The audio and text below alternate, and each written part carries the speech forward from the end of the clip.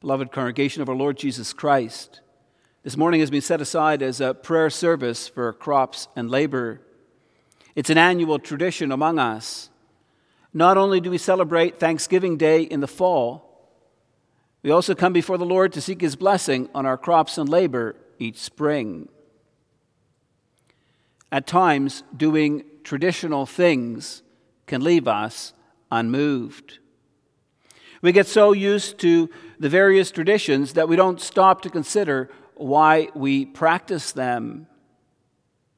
The reason why we set aside a Sunday each spring for a prayer service for crops and labor is that we're ever dependent on God's blessing on our lives. It is good to acknowledge that before the growing season begins, before the busyness of summer work. For many of us, this year's prayer service is more meaningful than most. COVID-19 has had a devastating effect on our economy. Many businesses have had to shut down or have experienced a slowdown in work. Many employees have been laid off or have had their hours reduced. Many are uncertain about what the coming months will bring. For some among us, it is or soon will be a struggle to pay the bills. Economic pressure is difficult to handle. It causes anxiety and stress. It can create a strain in our marriage relationships or interfere with our sleep. At times, it can also affect our relationship with the Lord. Going through hard times can make us doubt God's goodness or faithfulness. Yet our sovereign God is confronting us with the economic fallout of COVID-19. This, beloved, is part of God's plan for our lives. While it's true that hardships are never fun, God routinely uses them for our spiritual growth. And so we need to ask ourselves the question, what is God teaching us through the slowdown of our economy? What is He teaching me through this time when my business is slow or when my income is less? In the past years, have I had a right focus in my life? Have I been living a well-balanced life? Generally speaking, we're known to be a hardworking community, and that's an honorable thing. The Bible teaches us to do our work not as people pleasers, but as servants of Christ, doing the will of God from the heart. Yet if we examine our motivations, why is it that we often work hard? Is it to honor God? Or is it to try to get ahead in life? How important is money to us? Does our financial security have more priority than our family relationships? How much time do we invest in personal and family devotions or in communal Bible study? Do you think it might be possible that God has sent COVID-19 to slow us down, to make us examine our priorities in life? This morning, more than at any point in time in the last 10 years, our prayer service for crops and labor has meaning for us. The economic disruption to our economy teaches us how dependent we are on God for our daily bread. It makes us thankful for employment and work. We will pray for the Lord's blessing over us, that He will provide all our bodily needs. But let's do that from the perspective that Jesus teaches in our text from John 6. He tells us not to work for the food that perishes, but for the food that endures to eternal life. He teaches us kingdom priorities in the midst of our struggle to provide for our families. I preach you the gospel under the following theme: Do not labor for the food that perishes, but for the food that endures to eternal life. So, beloved, what needs to happen in your life for you to feel blessed by God? And how do you count your blessings? Are your biggest blessings material or spiritual? In the Old Covenant, God provided his people Israel with their own land to live in. If you read about the blessings of obedience and the curses of disobedience, they could be measured materially. Blessings on obedience included receiving children, abundant crops, expanding flocks and herds, and victory over Israel's enemies. Curses on disobedience included being unfruitful, experiencing frustration in all they did, suffering illness and drought, defeat at the hand of their enemies, and ultimately going off into exile. On the basis of many of the promises God made to Israel in the Old Covenant, many churches today preach a health and wealth gospel. They say that if you truly have faith in God, you can claim his blessings, and you will experience profound material benefits. You'll never go through hard times financially, and if you happen to get sick, God will heal you. Yeah, that's not the message of the gospel. The gospel focuses on all our spiritual blessings in Jesus Christ. In Christ, we are righteous before God. We've been adopted as God's children. We've been given the Holy Spirit. We're being renewed in Christ's image. We have great and glorious promises about the resurrection and the life everlasting. Now we need to understand, beloved, that this doesn't mean that God is uncaring about our bodily needs. God is good, and God loves to give good gifts to his children. God is faithful, and he has promised to provide all our daily needs. Yet God has not promised abundant riches to all who put their faith in Christ. He tells the church, we will always have the poor among us. God has not said that life will be free from all illness and disease. We live in a fallen world. These are part of the consequence of man's fall into sin. When you look at the Apostle Paul's prayers in his various letters, it's striking that he rarely prays for God's material blessings on his people. Instead, the focus of his prayers is that God will continue to work in us by his word and spirit, that we may grow and increase in our faith and in the fruits of faith. Paul himself experienced many hardships and trials for the sake of the gospel. He writes, I know how to be brought low, and I know how to abound. In any and every circumstance I have learned the secret of facing plenty and hunger, abundance and needs. Paul learned to be content, whatever his outward circumstances. Are you content, beloved? Are you satisfied with your lot in life? Contentment is not part of our fallen human nature. God created us with many different desires in our hearts. And many of those desires are focused on the here and the now. When you're hungry, you want food. When you're thirsty, you want a drink. When you've been cooped up inside, you want to go out. Wives want their husbands to really love them. Husbands want their wives to truly respect them. Kids just want to belong, to matter, to family members and friends. We are material beings living in a material world. If we're kids, we want new toys, or maybe a kitten or a puppy. As young people, we want to buy our own car and our own home. And once we've done that, we want to improve on what we have. getting something bigger and better. We want to be able to go south for a week or two in the middle of winter. We want recreational toys like boats and motorhomes.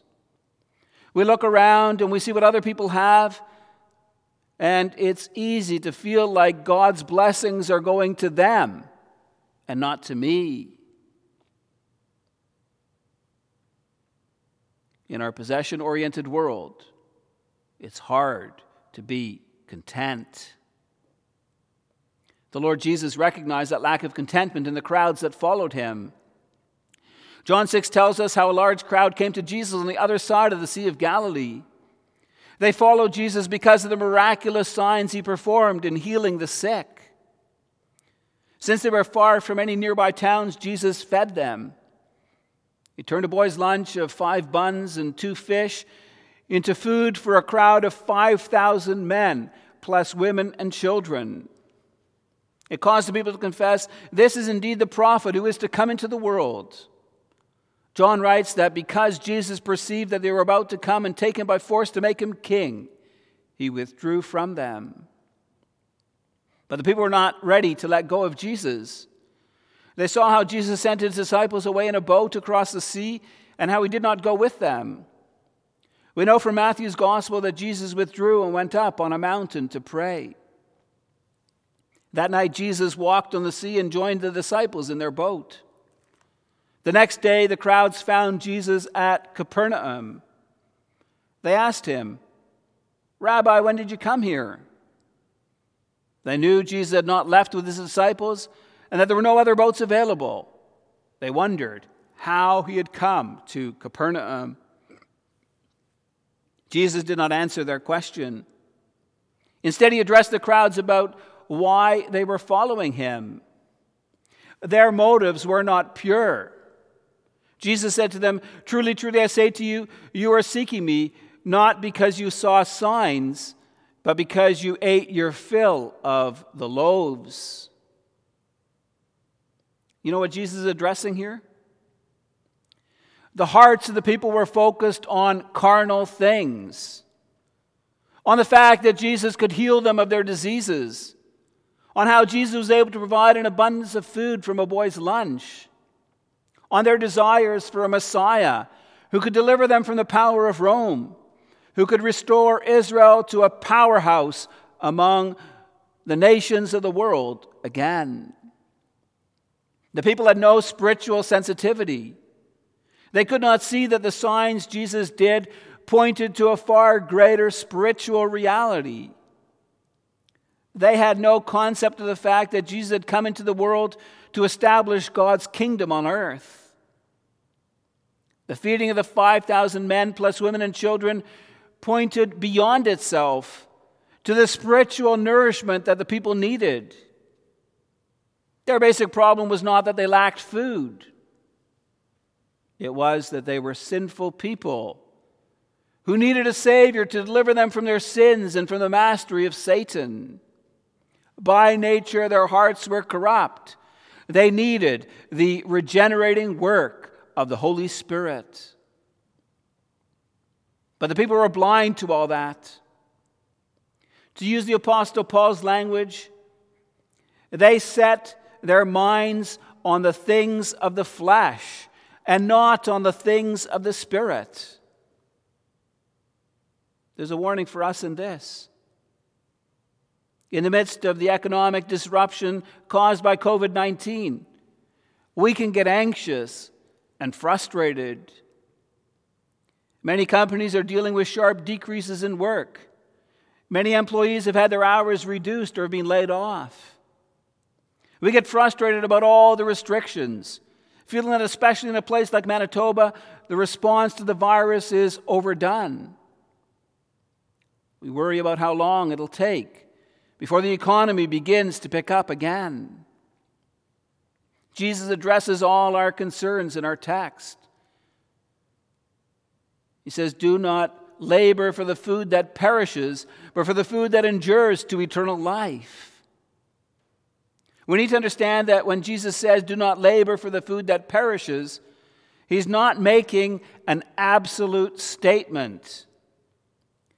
Jesus is talking here about our perspectives and our priorities.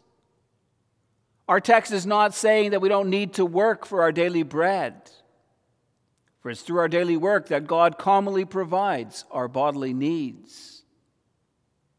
The Bible makes clear our calling to be faithful in the tasks God gives us to do.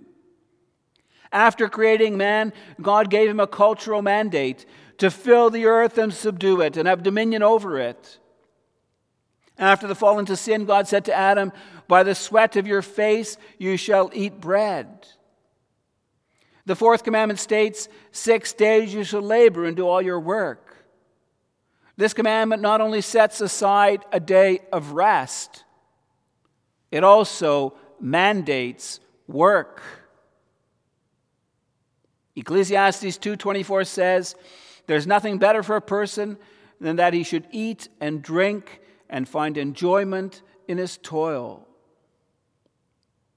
In the New Testament, the Apostle Paul makes a number of statements about the strong link between working and eating. In 2 Thessalonians 3 verse 10, he gave this command, "If anyone is not willing to work, let him not eat." There were believers in Thessalonica who were idle, not busy at work, being busybodies and meddling in other people's affairs. In the name of the Lord Jesus Christ, Paul encouraged them to do their own work quietly, to earn their own living. In Ephesians 4 verse 28, Paul writes, "Let the thief no longer steal, but rather let him labor, doing honest work with his own hands, that he may have something to share with anyone in need." This text also shows our calling to work, to support our families, and to give to those in need. Now, beloved, we recognize that there are different stages in life and that we may be confronted with varying circumstances. The task of a young person is to be busy with their schoolwork and to develop their gifts and their talents.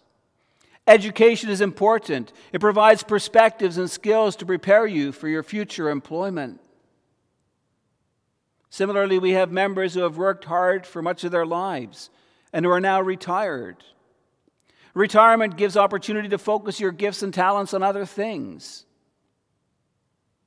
Yet we all have a calling to labor faithfully in the tasks God gives us to do, whether it be at work, caring for our families, or volunteering in the church or in the wider community.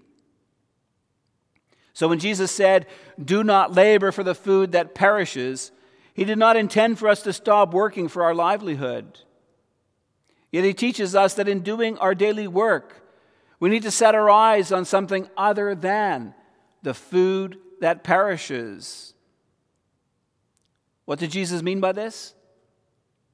It should be clear that when Jesus speaks about food that perishes, he's speaking about more than just food. He's referring to all our bodily needs, to the material things that we enjoy here on this earth. Jesus is talking about our food and drink, our shelter and clothing. He's talking about our toys, our cars, our houses, our holidays, our recreational pursuits.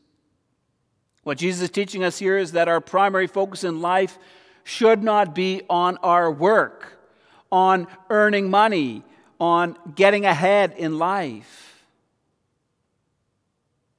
That's a hard thing for us to digest. It's in our nature to so easily become one-eyed in life. We get up in the morning with the intention of going to work. Work occupies the bigger part of our day. It gives meaning and purpose to our lives. Ask any guy, "Who are you?" and chances are they will identify themselves by their work. A guy will say, "I'm a plumber, a businessman, a teacher, a computer programmer." Many of us get satisfaction from our work and from the fact that it's the means by which we provide for our families. And yet, beloved, there's more to life than work. In our text, Jesus says, "Do not labor for the food that perishes, but for the food that endures to eternal life, which the Son of Man will give you." Jesus is making a comparative statement. He does not mean for us to stop working for our livelihood, but that in our work we are to set our eyes on something other than the food that perishes. Jesus is teaching us to direct our eyes heavenward, to seek our life and our well-being in Him.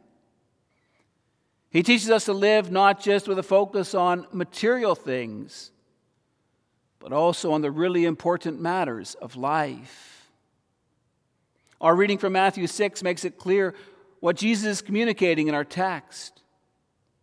Jesus taught us not to be anxious about bodily needs like food and drink and clothing. He pointed to the marvelous way in which God provides food for the birds of the air and the beauty with which He clothes the flowers of the field. Jesus plainly tells us we are much more valuable to our Heavenly Father than birds or flowers. We're God's children. Through Christ's blood, our Father has adopted us. He's made us part of His family. So why don't we need to get stressed or anxious or worried about the effects of COVID-19? Jesus tells us about how the Gentiles seek after their bodily needs, but says to us that our Heavenly Father knows that we need them all. Jesus commands, "But seek first the kingdom of God and His righteousness, and all these things will be added to you." In other words, don't set your hearts on the food that perishes. God will supply that. You seek the kingdom. You seek the bread that endures to everlasting life. In other words, beloved, don't expend all the effort of your body and mind to satisfy yourself with material things. The treasure of this world will never last. You can build your earthly empires. You can work hard and you can be successful in life by worldly standards. You can enjoy the perks and pleasures that come with worldly wealth. But remember Jesus' words in Luke 9, verse 25.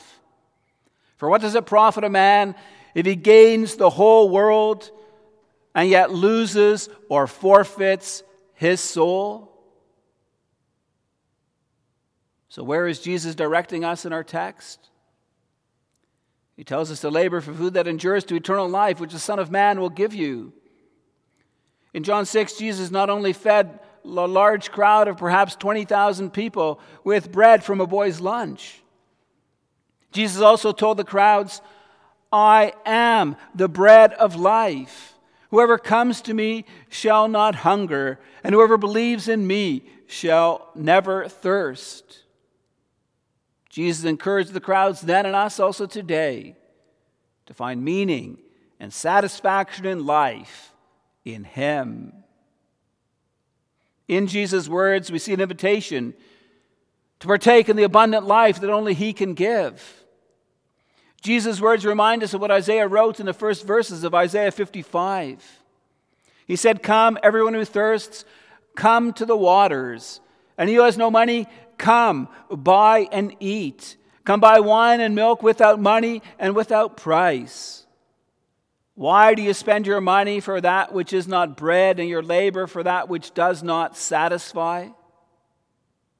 Listen diligently to me, and eat what is good, and delight yourself in rich food. Incline your ear and come to me. Hear, that your soul may live." Beloved, in John 6, we see the Lord Jesus issuing the call of the gospel. Come to me, believe in me. Jesus identifies Himself as the living bread which came down from heaven.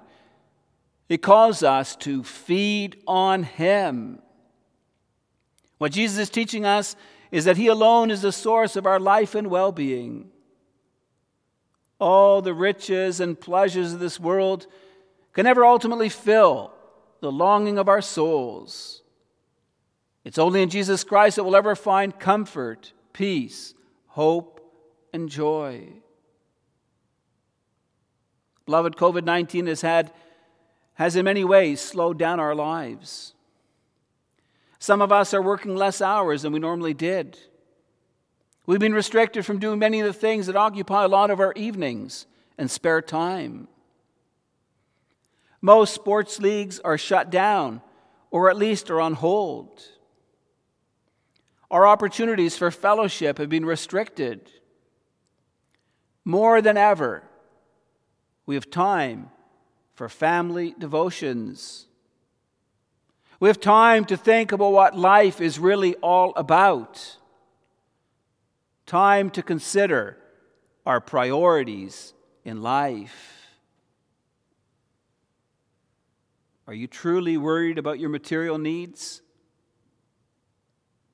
Please remember, God is good. Psalm 145 says, "The Lord upholds all who are falling and raises up all who are bowed down. You open your hand, you satisfy the desire of every living thing." James writes that every good gift and every perfect gift is from above, coming down from the Father of lights. Our Heavenly Father delights in giving good gifts to His children. Do you know how we can be sure of that? In Romans 8, Paul asks, "He who did not spare His own Son, but gave Him up for us all, how will He not also along with Him graciously give us all things?" If our good and gracious God was willing to sacrifice His own dearly loved Son in order to redeem us, will He not also provide our daily needs? We don't need to be worried or stressed or anxious due to the fallout of COVID-19. God will take care of us. Instead of stressing about the material things of life, Jesus calls us to labor for the food that endures to eternal life. He tells us He is the living bread that came down from heaven. He calls us to feed on Him. Jesus is the only one who can truly fill the deepest longings and desires of our hearts. It's by being in a living relationship with Christ that we find meaning and purpose in our lives. May God grant us His grace and Spirit, that we learn more and more to find our life in Christ. May we find rest and peace for our souls in Christ alone. Amen.